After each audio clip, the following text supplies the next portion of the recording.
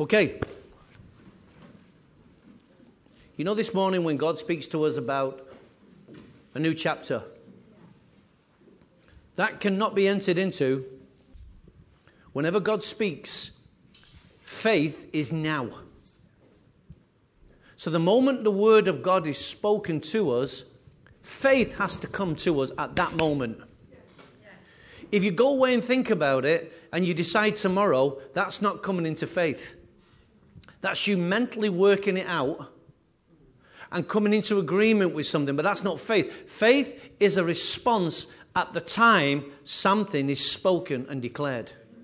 And it's the response of your heart that says, we need a new chapter, we're stepping in. I believe God for this new chapter. It's not just because God said it, it's will you believe with him for this new chapter. It will not happen just because God has spoken it in here. It will work for some, but not for all. Why will it work for all? Because some won't partner with him and feed and water the ground. Amen? You've got to water your ground, folks. Water your ground. You're very quiet. Without developing faith, you'll never walk, you'll never taste, and you'll never enter in. Without faith. And you'll never become triumphant. Everything God speaks to us, he does through faith. It is impossible to believe, it's impossible to please God without faith. So it's a core ingredient of everything. It's the core nature of your response to what God says. Now, for everything God speaks to us, faith will be required. Everybody understand that? Everything God speaks to us, everything God speaks to us requires faith. Without it, you cannot please God. This is how important it is. So, understanding this, God has been making a fourfold. How many? Fourfold emphasis to us in this season. Fourfold. You say, what fourfold? Well, I'm glad you asked. Let's go back to the beginning of my slide now. A fourfold. We've been talking about from Matthew 6, from 25 to 34. We don't need to read it this morning because we've been reading it every week. It's about seeking first the kingdom of God and his righteousness. And he's telling us about not worrying about the things. Okay? Because the pagans run after the things. And the Father's saying, look, I don't want your behavior to be the same as everybody else's. Because if you acquire everything in your life the same way they do, they're in a mess. So if they're in a mess by going about things the way they go about, I don't want my children to be in a mess. I don't want my children to become rats in a race that they were never designed to run. You're meant to run a different race. It's a victorious race. And it's meant to be run with faith. It's meant to be run with the saints. It's not meant to be run the same way every other person's running their race. Yeah? People, you know, when you look at nice cars and you see these people thinking, wow, he must be well off. No, it means he must be well in debt. Yeah.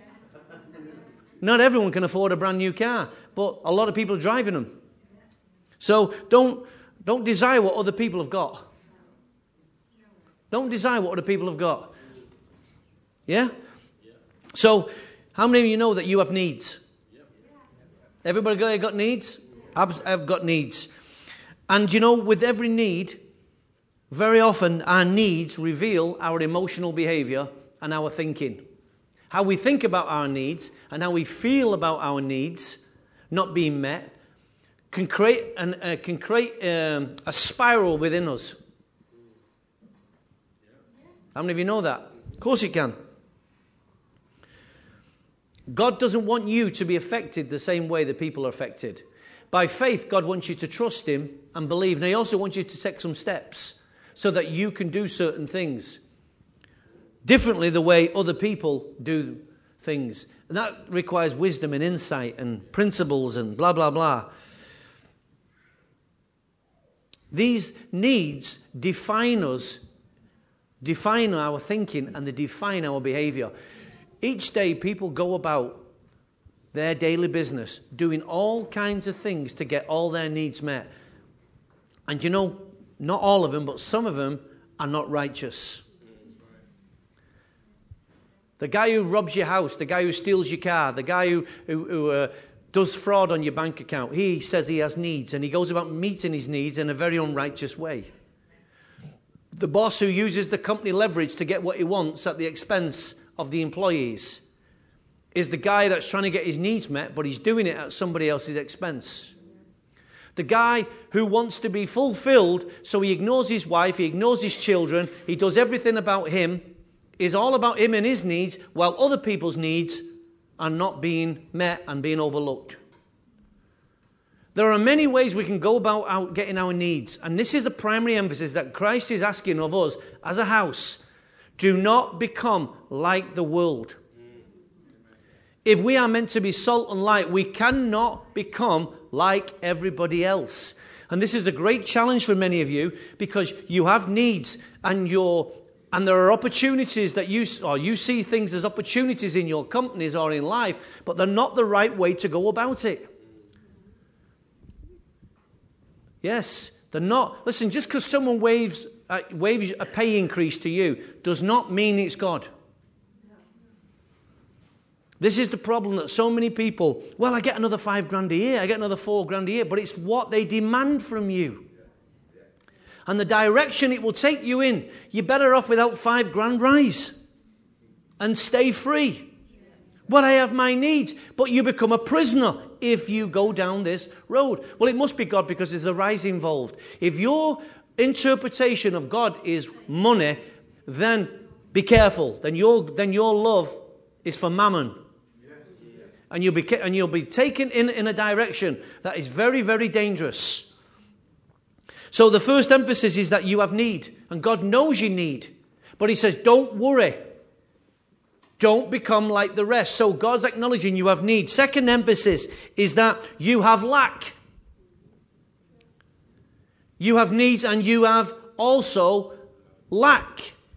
And it's the lack that I believe God has spoke to me about and shown me and give me some wisdom and insight into, that your lack is very different from your need. And though these words are interchangeable, they are definitely individual words that create all kinds of problems within us when we don't understand the difference between lack and need.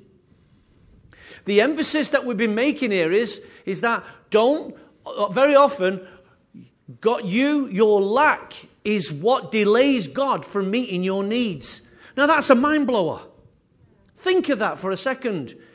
Your lack is what delays God from actually meeting your needs. God knows you have needs, but because you will not let him deal with your lack, all you're focused on is on your needs and wonder why God won't meet my needs, because you have so much internal lack. Mentally, emotionally, psychologically, spiritually, there are things that are so undeveloped in your life that all you're thinking about, if I got my needs, because I'm undeveloped in this area, I can never hold on and work with these things because I'm so undeveloped. So let me give you an illustration. Let's just say Phil is the love of my life. Is a woman. So is Phyllis. Phyllis is the love of my life. Right? So I pursue Phyllis because she is my desire. Right? But only to find out when I catch her, I have nothing inside of me to lead. I can't lead Phyllis. I have no ability to love Phyllis because I'm expecting Phyllis to fulfill all my needs. But I have a lack. I have a lack of manhood inside me with which to raise this woman up and take her into destiny with me. But I've got needs. Well, woohoo for you. It's your lack that's going to kill your marriage, not your needs. Oh, we just said something right there, fella. It's your lack of resources that gets you kicked out the house, not your need for money. Now, that might sound a contradiction. It's not. I need my lack of resources, not just money. If I cannot look after my wife and provide for my wife in many other, money's only one area. A house needs many things, not just money. Money will get you in trouble just as fast as it can get you out of trouble. And if you've got lack in your heart, it doesn't matter how much money you get, you'll never be able to use it righteously because you're lacking in that area. And this is why you need to come aside and let God put some things inside of your life that you lack, and you don't know you lack until God exposes them. And this is why the prosperity guys will always work and will always make money, because they appeal to your needs, but they never deal with your lack. And if they can deal with your lack, I guarantee your needs will get met a lot faster. It's gone quiet. It's true. So the emphasis is on needs. The emphasis is on lack. God's trying to help and shine his light on these two areas. The third emphasis is that in order to supply and deal with what you internally lack and physically need, there is a grace. Grace comes. Are you saying grace will meet all my needs? I'm saying grace will meet your need and your lack. I know the grace of God is sufficient. It's more than sufficient. Paul says, he gives us the window into this when he says, Lord, I've been without. I know what it's like to be shipwrecked. And he puts his whole list of all these needs. All those needs. But then he says, but I have been more than compensated by the grace of God that has been supplied. And the richness that this grace then poses for my life. The grace of God is the game changer. And how the grace of God works is what you lack. To understand how the grace of God works is the game changer. So you're saying if I get some grace, I didn't say anything, I'm telling you what the Bible says. The Bible teaches us about grace and how grace works in the life of a church and how it works in the lives of God's people. When Paul had this need of this thorn in his flesh to be removed, what did God say to him? My grace is sufficient for you, but I have a need here. Amen. But God was dealing with his lack. In that area, God was dealing with his lack. Now, some of us need a good thorn in the flesh. Rather than you being a thorn in the flesh to somebody else, you need a thorn in the flesh that causes you to cry out for the grace of God. It would have been so easy for God to say, yeah, I'll remove it. But God knew exactly what Paul lacked and what he needed. So that's the third emphasis. So the third emphasis is on the grace. God is trying to reveal to us the importance and the power and the purpose of grace in our church. Yeah? So once the grace comes in, it then begins to change your behavior. It begins to change your nature. It begins to empower us in a very different way than before. Because grace is given to support, to underpin, to empower those things you can't do without it. Am I talking to Christians this morning? Yes. The fourth emphasis God is making is on his kingdom and on his righteousness. Guys, there's only one way to succeed, and that's by righteousness. There's only one way to win, by righteousness. It's very difficult in this world when everybody is looking to see who's not looking. Everyone, politicians, are looking to find ways to do things they shouldn't be doing without anybody seeing. Righteousness is not just a principle, it's a pattern of life. It's an attitude, it's a walk. And if you and I don't have righteous behavior, how we deal with one another, how I think about one another, oh yeah, thinking about one another, how I deal with you, and how I speak to you, and how I deal with other people. You know, this is what happens when you start and your heart and mind starts getting tuned to the things of God. I've had this happen to me twice now in the last maybe 2 months. Have you ever been into a shop where you buy something and the guy gives you more change than you did, than you should have given you? And at that moment in time, you think, am I right? And I go away, put it in my pocket, and then I pull it out and I go, oh, yes, give me a couple of quid more. Well, Carol and I went out for a meal. And we got up, we walked out, and when I got at home, I had some money in my pocket, and I thought, what's this money in my pocket for? And I thought, oh no, I haven't paid for the meal. I walked out without paying for the meal. Now, some of us would say, got away with that then, didn't I? And God says, and I felt like God said to me, so what are you going to do now, son?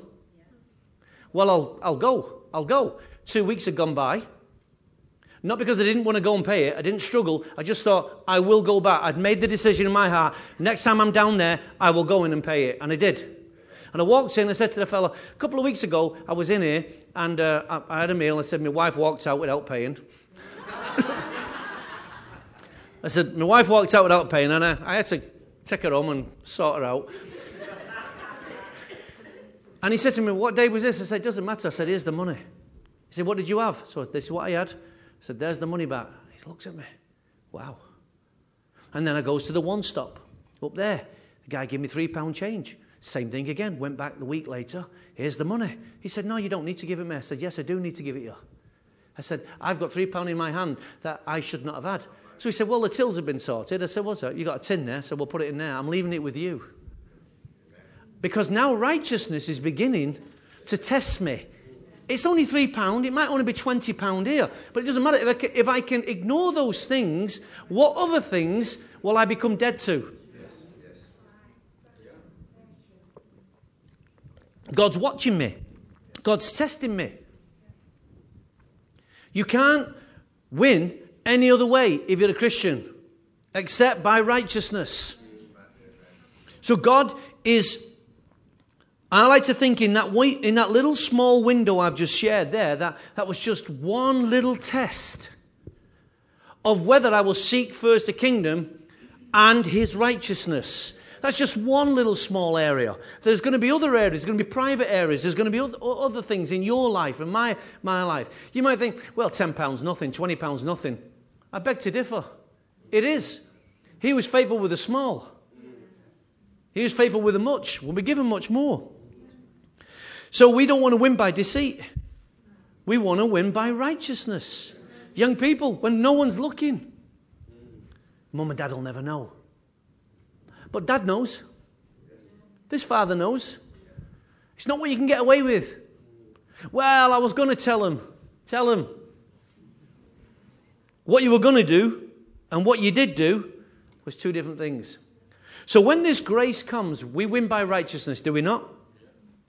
We win by righteousness when we receive the grace of God to empower us and enable us to live in that righteousness. He says, be righteous for I'm righteous. Be holy because I'm holy. And I give you everything you need to be these things. I don't just tell you to do these things without giving you the power to become. So, whenever grace is released and wherever grace is received, lack and need can be eliminated. So, let's just pick up those words there. Whenever. Wherever. Grace is released and grace is received. Lack and need can be eliminated. Amen. When I left my company, I had more needs than I had money.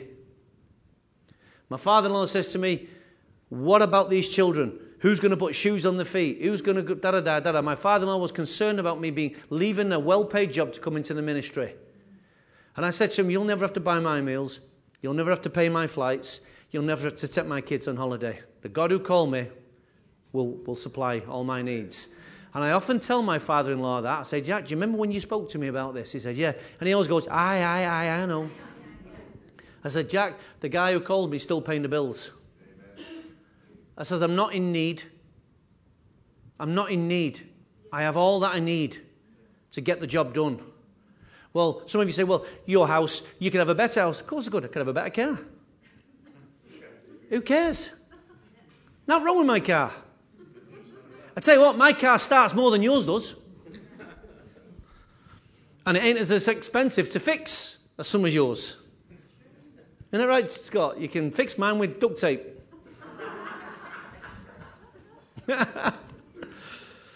So Ephesians chapter 3. If you want to eliminate need and lack, then this is the key principle you need to embrace. Ephesians 3 verse 2 says this: surely you've heard about the administration of God's grace that was given to me for you. What's that grace given for? It's given for every carrier and every receiver. So there's a grace given to a carrier so that it can be imparted and transferred into a receiver. Let me say that again. There's a grace that comes from heaven to one fixed point so it can be imparted and transferred into another fixed point. And those people then become the carriers of grace. God's grace. So you're the receiver. I'm a receiver. But you also can become a carrier. But you can't carry what you haven't received. And you can't carry what you will not receive. Just like petrol, I carry a tank of petrol, albeit it might only be a couple of quid's worth at times, it might be a full tank. But guess what? I won't get far if I don't keep topping it up. So grace has to be increased. Just like the spirit dimension upon your life, just like the word dimension, it has to be increased. If it's going to go from you to others, it can't just stay in you. That's consumption at its worst. It's meant to be released. Yes? So, let's pick it up again at verse 3. That is the mystery made known to me by revelation, as I've already briefly written. In reading this, you will be able to understand my insight into the mystery of Christ, which was not made known to many in other generations, as it has now been revealed by the Spirit of God's holy apostles and prophets. There is an obligation placed on a pastor from heaven above to administer what this office is all about. There is an obligation from heaven above. There is a commission. In other words, there is a legal license to obtain, to carry, and to distribute. There is a legality about this. To receive from heaven, to retain it, and to distribute it into other people. That is my legal responsibility from God above. So the question is, who are they who's going to receive what this man is obligated in God? Well, it's those he leads. Because he's a fivefold ministry. So he does it in the church. So if we have the church, we need a congregation. And if you're the congregation, then I'm talking to the right people. Yeah. So, my iPad's gone off here. Hang on. Here we go. So he has to impart what is received legally. Now he's obligated in Christ by the Spirit of God to find those he can impart this grace into. But not everybody wants it. Not everybody's looking for it. Not everybody thinks they need it. But everybody lacks it. And there's a difference. And some lack it in various capacities. So we see straight away that there was a grace given to me for you. So that's what Paul said. So he legally, righteously obtained it from heaven. It came from above. He was the vessel. It was given to him through revelation for you.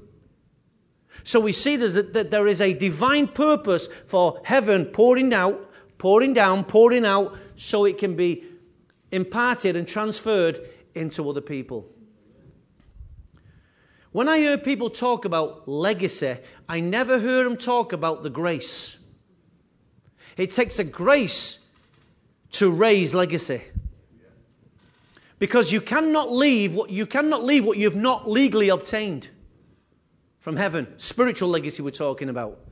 Something from the heavenlies has to be legally, righteously obtained, carried, worked out before it can be distributed into others. Because there are things involved in the grace that you don't know and don't understand. And that's why it's been given to one person to impart it into others. So the understanding that what came from this downpour is not the understanding that's out there. But if he's a righteous man, he'll make it known so that those can understand it. So that they can run with it and do the same thing. Does that make sense? Things cannot be made known unto you until grace is imparted. And this is why you and I have lack and needs. Because there are certain things that need to be known and seen inside us. When I come to a place and I hear someone speaking and I go, my eyes have been opened. I could never had my eyes open had I not been in that place and listening to that person speak. So by the Spirit of God, God, through the words of another, has opened my eyes to see what I lack and what I need. This is why we need revelation and the Spirit of God inside the church so that people can see by the Spirit what they lack and need, not just by the voice of the preacher. I can say to Lisa, you lack this, you lack that, like this. But that's not what God's saying, that's just my perception. But if by the Spirit of God she sees and hears what God's saying to her, grace can come to her in that area. She can cry out for grace in that area. Yes, it's true. By receiving the grace, understanding is then given to things you could not once work out or understand. There's a new understanding that if you're going to write this new chapter, understanding has to come. There's a grace that has to come to your life so that this chapter is different from the other chapters. Or you'll just repeat the same story if nothing changes. You can't just have a new page and say, go on, make the same mistakes. David quite eloquently said, when you got a new book in school, that new book was brilliant. You didn't want to make any mistakes. But it didn't take long before you made them. Why? Because the same habits, the same thinking that was in page 2, the previous book, is now carried over into the new book. So it takes a new grace, a new level of grace to bring us into something so we can rise above the mistakes we were making previously. And we can eradicate the lack and the need that's there previously. It takes something different to change what you've always had. Spiritual dimensions cannot come to your life without you seeing the need for more grace. You see, when you got saved through the saving grace of God. And that was a gift given to you, not by your own works, but by heaven. So far you've done nothing. The grace came to you, it was given to you, and you did nothing except receive what was given to you. But now, grace has various dimensions and manifestations and different reasons for it being given. So there is saving grace. Then there is empowering grace. Then there is sustaining grace. Then there is a governing grace. This is one grace, but many dimensions. Just like you have one Spirit, but many gifts. It's the same grace, but it has different workings, different manifestations. So it's not just saving us. There's more we need to understand about how to walk and work in the grace of God. The charismatics emphasize the anointing. Everything's the anointing. And though not minimizing the anointing, let's not just make that as the only thing. See, if I've got the anointing and you haven't, you want to touch my garment so you can have what I have. It doesn't work like that. You can't just take what I've got just by touching me. Healing you can. You can get healing like that. But you cannot get stature like that. Things have to be worked inside your life. If you can get everything I've got just by touching me, how weird's that? So by the same definition, you can put everything that's bad into me just by touching me. Yeah. That doesn't work. That's not right. But in Charismania, we've said, touch the man of God, touch the man of God, and I can get what he's got. It's wrong. It doesn't work like that. Things have to be imparted. Things have to be worked through before the man, the woman, becomes like those they've received it from. We all made mistakes doing that. We all made mistakes. Oh, just touching the man of God if he just comes in. And here he is comes in his nice white suit. And now you blow on everyone. Oh, we'll all receive. Now we're all like such and such a body. No, it doesn't work like that. Colossians.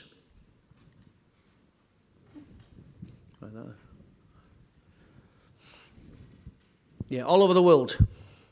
All over the world. Colossians 1 verse 6. All over the world the gospel is bearing fruit and growing just as it's always been doing among you since the day you heard it and understood God's grace in all its truth. All over the world. Every tribe, every culture, every nature, the gospel is bearing fruit and growing. Just as it has been doing among you since the day you heard it and understood God's grace in all its truth. You learned it from Epaphras, our dear fellow servant, who was a faithful minister of Christ on our behalf, and who also told us of your love in the Spirit. Now just think of this verse for a minute. I love the fact that the gospel is working all over the world. The fact that you may not get it working in your life does not mean to say it's not working in others. The fact that Britain's not managed to get Christianity working in its streets does not mean to say that other nations are not finding revival and awakening in their nation. Christianity is working and it's growing and it's bearing fruit. The issue is, it doesn't seem to be bearing fruit in the West. I wonder why that is. Because when I look at China, China's got materialism.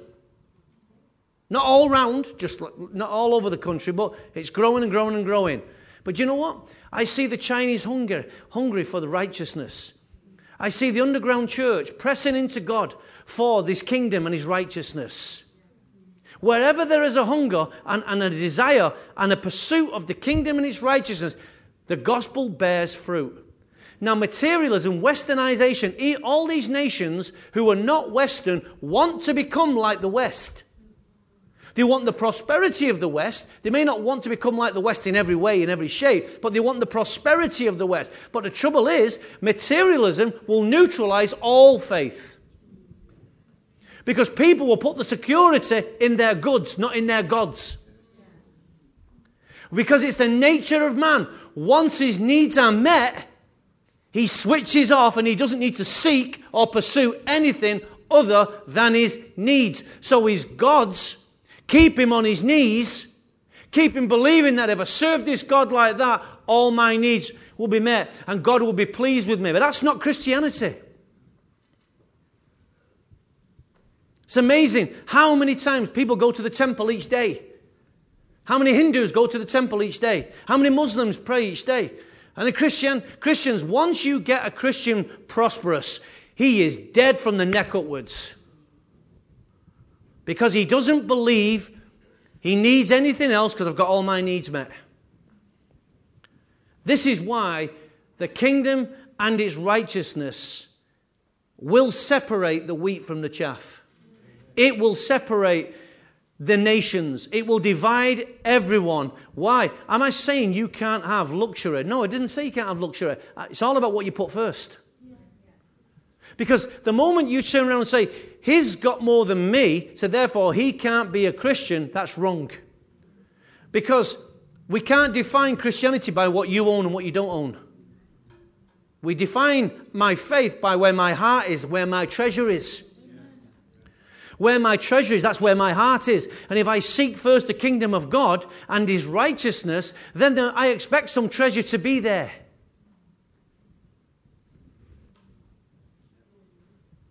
Your Father knows what you need. Seek first, and he's happy to supply what you need once you put him first. But you know that young people are told, get a career, push. So excel in life. And you know, there's an element of truth in all that. But if you push your kids too far, they'll go too far. And there'll be no righteousness to keep them to say no. They won't know the point where no is. Our job is not just to stand there and pray for them. Our job is to teach them and pray for them.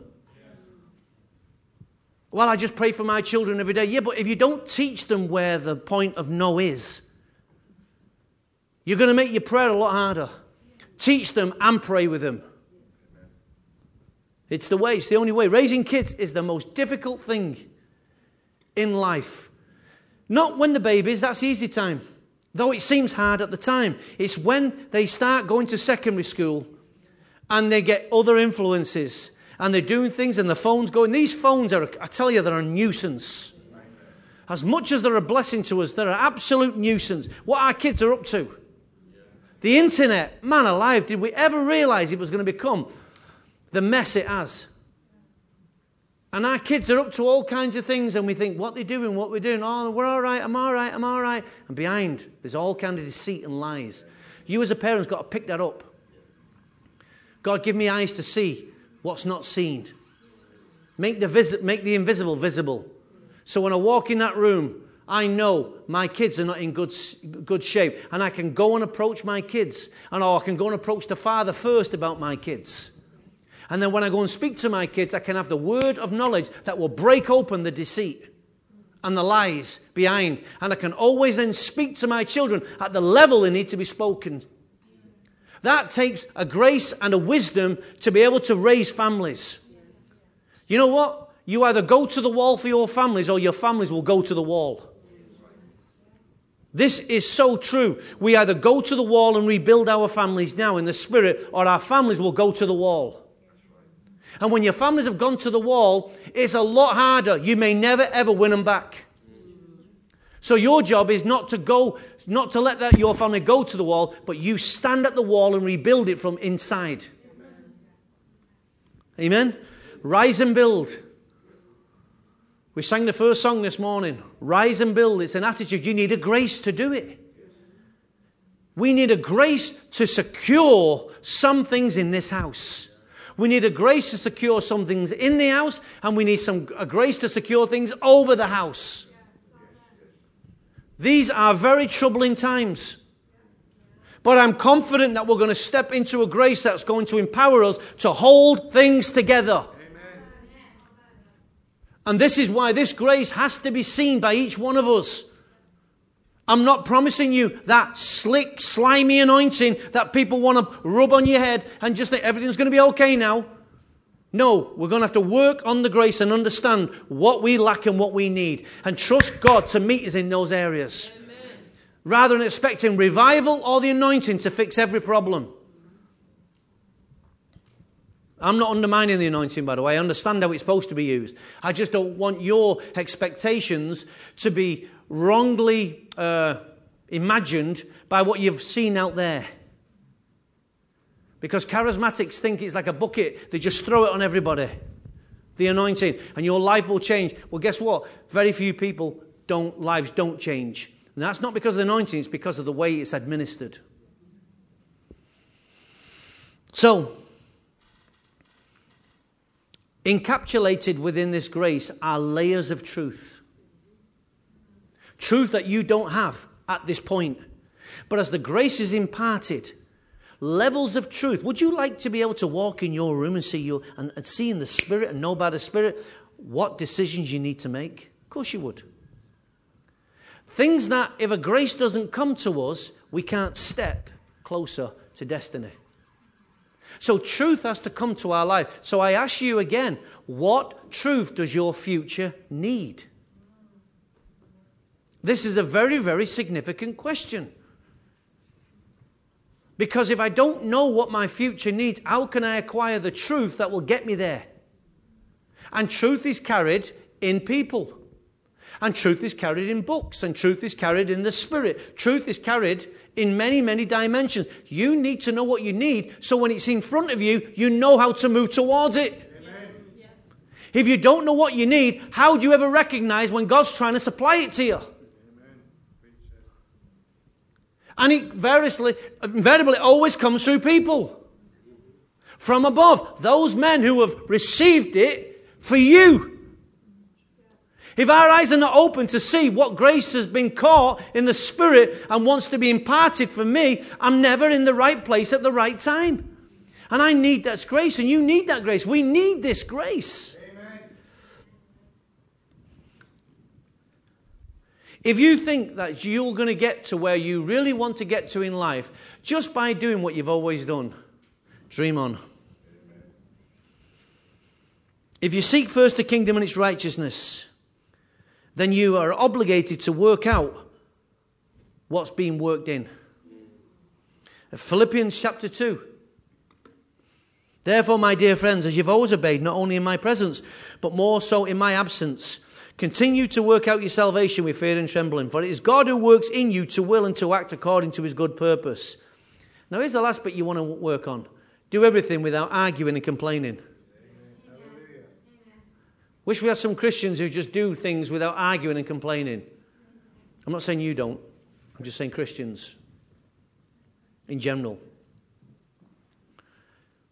Now let's just pick that verse up a second. Therefore, my dear friends, as you've always obeyed, that's a good place. He's talking to a people who have obeyed. They've got a good history of obeying. Not only in my presence, but in my absence. Now, let me just stop here. Your children will not always obey in your presence. We know that. That's why they get a clip round the ear hole. But I guarantee your children won't always obey in your absence. Because when the cat's away, the mice will always play. Or they'll look to play and push the boundaries. We've all been mice. But when you're the cat, you don't like the idea, you resent the idea that the mice will play. Oh, you mean the same game that you played? But I wasn't as bad as my kids. Says who? Yes, you was. Because it is the nature of a child to experiment and push the boundaries. It is the responsibility of the parent to remind the children and teach the children of the boundaries they must not go beyond. But most kids think to themselves, that was Dad's boundary. What does he know? We're smarter than our parents. So then we'll step into areas because our mums and dads are old. What do they know? You know, you want to embarrass your kid, just kiss your wife and your husband in front of your kids, and your kids go, get a room, get a room. Kids think that mum and dad never kiss. Kids don't understand how they got here. It's because mum and dad merged and urged. Right? They merged their urge. But kids think, no, they've all passed all that now. Says who? The issue is, we know the boundaries because we broke them. I'd like to say I was a good boy, but that would be so unrighteous of me to say I was a good boy. I was not a good boy, and I'm not advocating bad behavior. What I am saying is, my bad boys never got me anywhere other than in trouble. And I want to save my children from the same trouble in a different generation. It's the same pain, just played out in a different way. Therefore, I would desire, my heart's desire is in my absence. So when you leave this building, right now you're in my presence. But when you leave this building, in my absence, in our absence as a leadership, you know how to conduct yourselves in a righteous way. That brings great joy to the leadership. It's great to see our people walking in the truth. In our absence. That's got to be the proudest, and I say proud in a right manner. It's got to be the proudest pastor who can say, my people are walked righteously because they've been taught the right way. They've received the grace to walk right way. And therefore, it's amazing how much counseling you don't need to do. When people respond to what's being spoken. It's amazing how my life changed when I started listening to what people were telling me. My mother said, I've been telling you that for years. Well, Mum, once I was blind, now I can see. So whatever grace is released and wherever it is released, those partaking of it can begin to receive a rich supply of grace that they never had before. And you can see things, and you can see dimensions, you see ways of dealing with problems. You know, I say to little Harper all the time, I say, Harper, don't grow up. I said, will you stay this size forever? I said, you're such cute, you're gorgeous. She said, I've got to grow up. She knows she's got to grow up. And then I say to Ella, you stay. Can you and Ella just stay, you and Harper stay at this age? Why? Because you're so cute and you're so lovable. And I just fear when she starts getting into secondary school, that how that gorgeous nature that's inside her heart, others will come along and start to plant weeds in her garden. And then as it begins to change her heart, Harper begins to look at Ella, the girl, the sister she looks up to.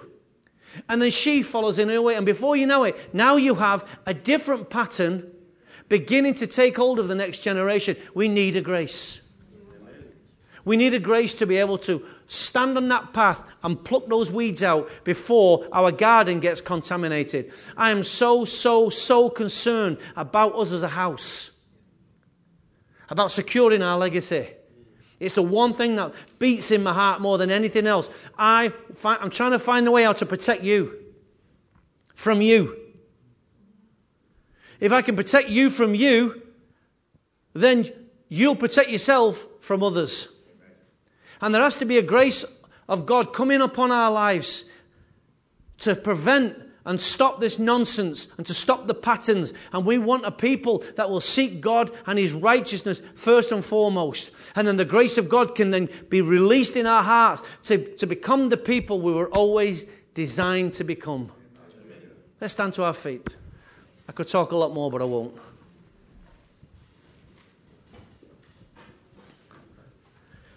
This grace on this new chapter, grace has to be included. There has to be a grace for the race. Grace for the race. A new grace for the race. So therefore, we don't get lost. We don't trip up. We don't become entangled. Well, what we do, we become empowered to jump past the obstacles, go round the obstacles, see where the enemy's trying to trap us, and we're able to step into Christ, we're able to make wise decisions. Why? Because there's a new grace coming to us for our race. And if we don't see it, church, our children, it's all right saying our children, but you as the parent have to rise to the next level so your children have got the next level. If you don't rise as a parent and stay on that level, eventually your children will copy you and surpass you. You've got to keep on receiving so you stay above them. Your wisdom is always speaking to them. You can't give 30 years ago as your greatest reason why your kids can't do something. Because if your only point is your historical past, true as it may be, it's not enough. You've got to be able to untangle the nonsense inside the heads and inside the hearts. And you need a wisdom to be able to speak and dispel the works of darkness and the seeds of darkness trying to operate in your family. Yes.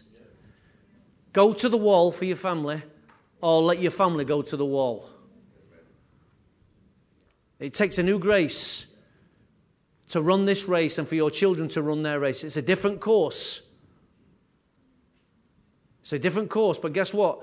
I'm concerned from the youngest to the oldest. Legacy is not just in children. Legacy is right through. From mum to dad to children. From children to mum to dad. All the way. So let's raise our hands if we will. In your new chapter, consider the grace. The grace that comes in all its truth. There is a truth that needs to come to your new chapter that can only come to you through you pursuing the grace. Yes. There is no such thing as grace without truth. Truth in grace. Grace in truth. It's part of the same thing. It's not, grace is not just something invisible. It comes with truth. And the truth, the Bible says, I pray that you be established in present truth. The grace supplies the truth. So Father, right now I pray for every family. Oh God, let this grace come upon every man, woman in this house, oh God. Let it come upon the youth next door. Let it come upon the children next door. Let it come upon the babies upstairs. Let it come upon every male and female in this room, Father. Let the whole house be filled with the grace of our Lord Jesus Christ. Father, show us, I pray, oh God, show everyone inside this house the love of God, the grace of our Lord Jesus Christ, and the power of the fellowship of the Holy Spirit. Father, bring these three dimensions into our hearts. More and more, oh God. Build your people by these principles, by these dimensions. So, Father, right now I release a grace over your people. Father, I thank you, oh God, that as you keep releasing grace to my life, truth to my life, oh God. I pray, Father, that the eyes of the people's heart may be opened in order that they may see and know the hope to which they have been called. Yes. Father, I believe in Paul's prayer to the Ephesians church, that the eyes of our heart may be enlightened in order that we may discover, that we may know, that maybe we will lay hold of the grace and the truth that brings us into a greater revelation and understanding. Father, I ask in Jesus' name for your people. Let it be so in this house. In Jesus' name. And the people of God said, Amen. Amen.